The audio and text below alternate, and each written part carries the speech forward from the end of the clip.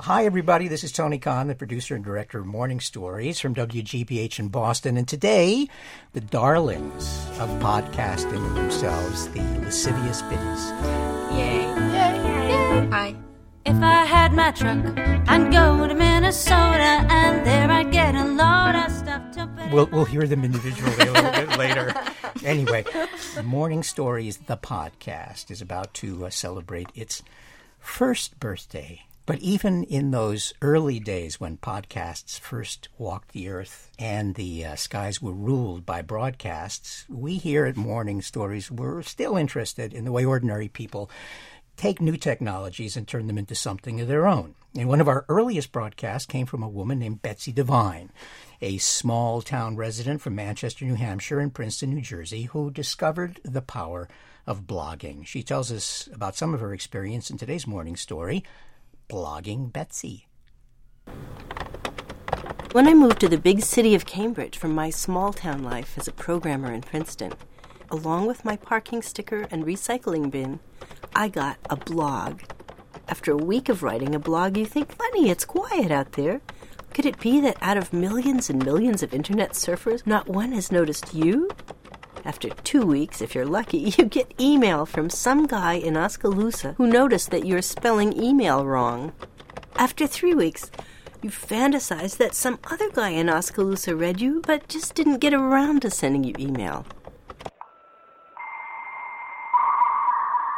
One day, however, I woke up and discovered that something I wrote in my blog had attracted several hundred visitors, many of whom left insightful comments like, "Russell Crowe is hot."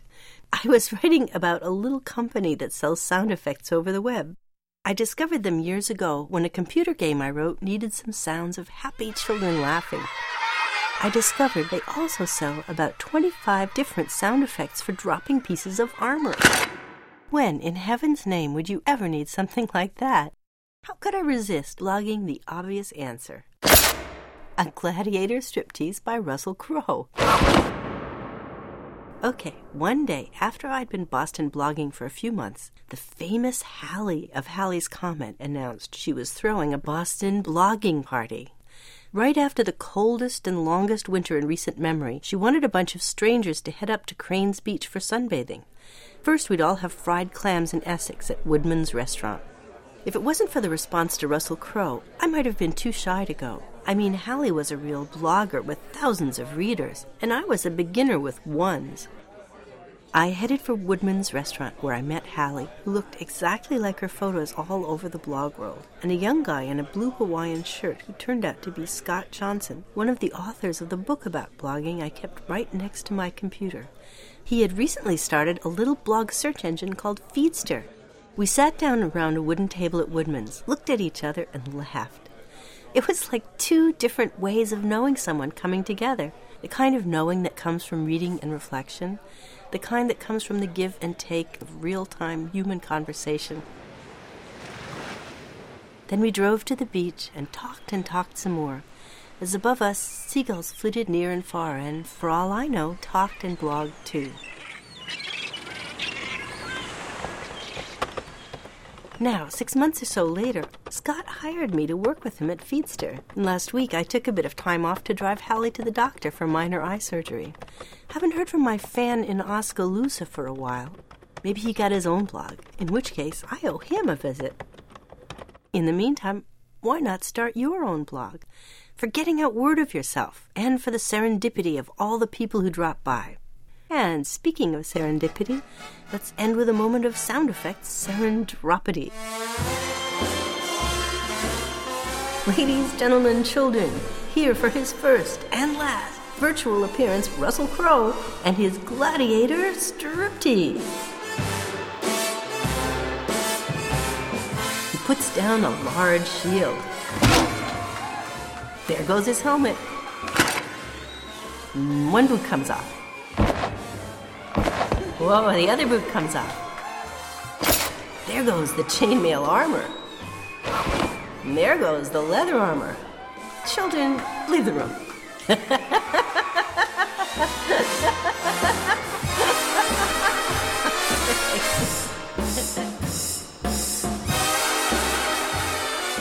By the way, did I tell you that her husband, Frank, had a pretty good year, too, Gary Mott? Her husband, Frank. He won the Nobel Prize in Physics, I believe. That's right. You can buy a lot of bandwidth with that kind of money, yeah. Today, the darlings of podcasting themselves, the lascivious biddies. I've heard them on Adam Curry's show, and they were, and I think deep in his heart, still remain his favorite independent music group. So welcome, ladies. Thank Yes, you. welcome. It's been quite a journey for us Yeah. because Yeah. when we It first really heard has. about it, we just sent Adam some songs to play in the Daily Source Code, and we saw that immediately reflected in our record sales. Podcasting has been incredible for us. This is Saskia speaking. It's just allowed us to reach such a broader global audience. And we've formed relationships with people in a completely new way. Give me an example. Well, people are learning about us via podcasting as opposed to via a live performance, or even sort of, here, listen to this band that I like.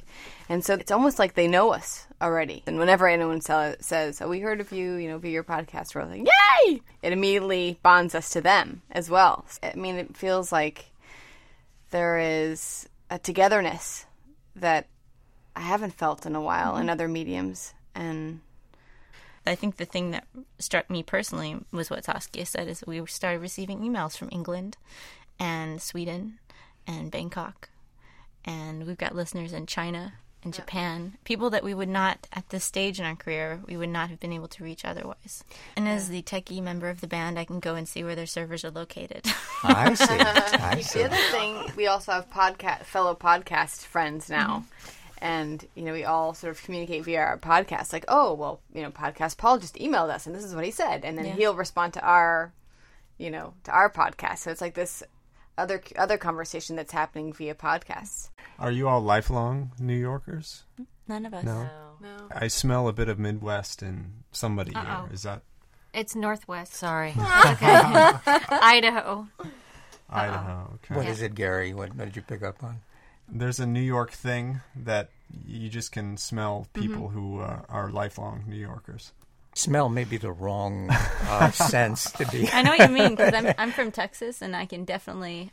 after I meet somebody from Texas, I'm like, I knew I liked you. Leanne Westover, meet Gary Mott from Texas. Where are you from? I'm from San Antonio. Aw, I'm from Houston. No, okay. That's what you smelled. It was me. That's right. Born and raised. Yeah, me too. And I went to UT Austin. My dad went to A&M. Oh, the Yeah. rival. Yes. Know you. I'm going to cry. The tears in my eyes. Yeah.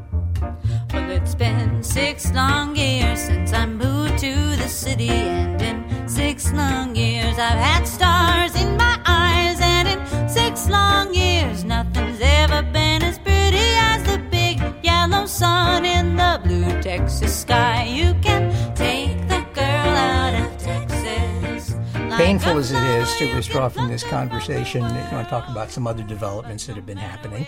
We're going to be doing an interview soon with Dan Class. He's the host of The Bitterest Pill, which is a terrific podcast, and they're featured along with Morning Stories on the Apple iTunes page this week. And also Duke University. Get a load of this. Duke University is going to have the first academic podcast symposium. Wow. How do we get there and how do we play at it? It's going to be September the 27th through the 28th of this year. I'm going to be there. Believe it or not, I will be presenting a paper. You academic. Fantastic! We're Are you down going to be there? Down there. Come You're on right. by. And those We are of going to you, be down there. terrific. Yeah, we will. Terrific. So anyway, I want to make sure that you know about what's going on. And as always, we would like to express our gratitude to our funder, who no matter where we go, continues to send money right to our address, and for which we're very grateful. And that's Ipswitch, a leader in file transfer software. If you want to find out about them, you can go to their website, ipswitch.com. Right, Garrett? Absolutely. And you know our website. You know it. You love it. WGBH.org/morningstories. And please send us an email. With or without cash. With or without cash. At morningstories@WGBH.org. See you next week. Bye. Ladies, you have a collective goodbye. Goodbye. I love improv. GBH Boston. Oh, 'cause you can't take Texas out of this girl. No, you can't take the girl out of Texas. Like a flower, you can pluck her from her world. But no matter where she roams,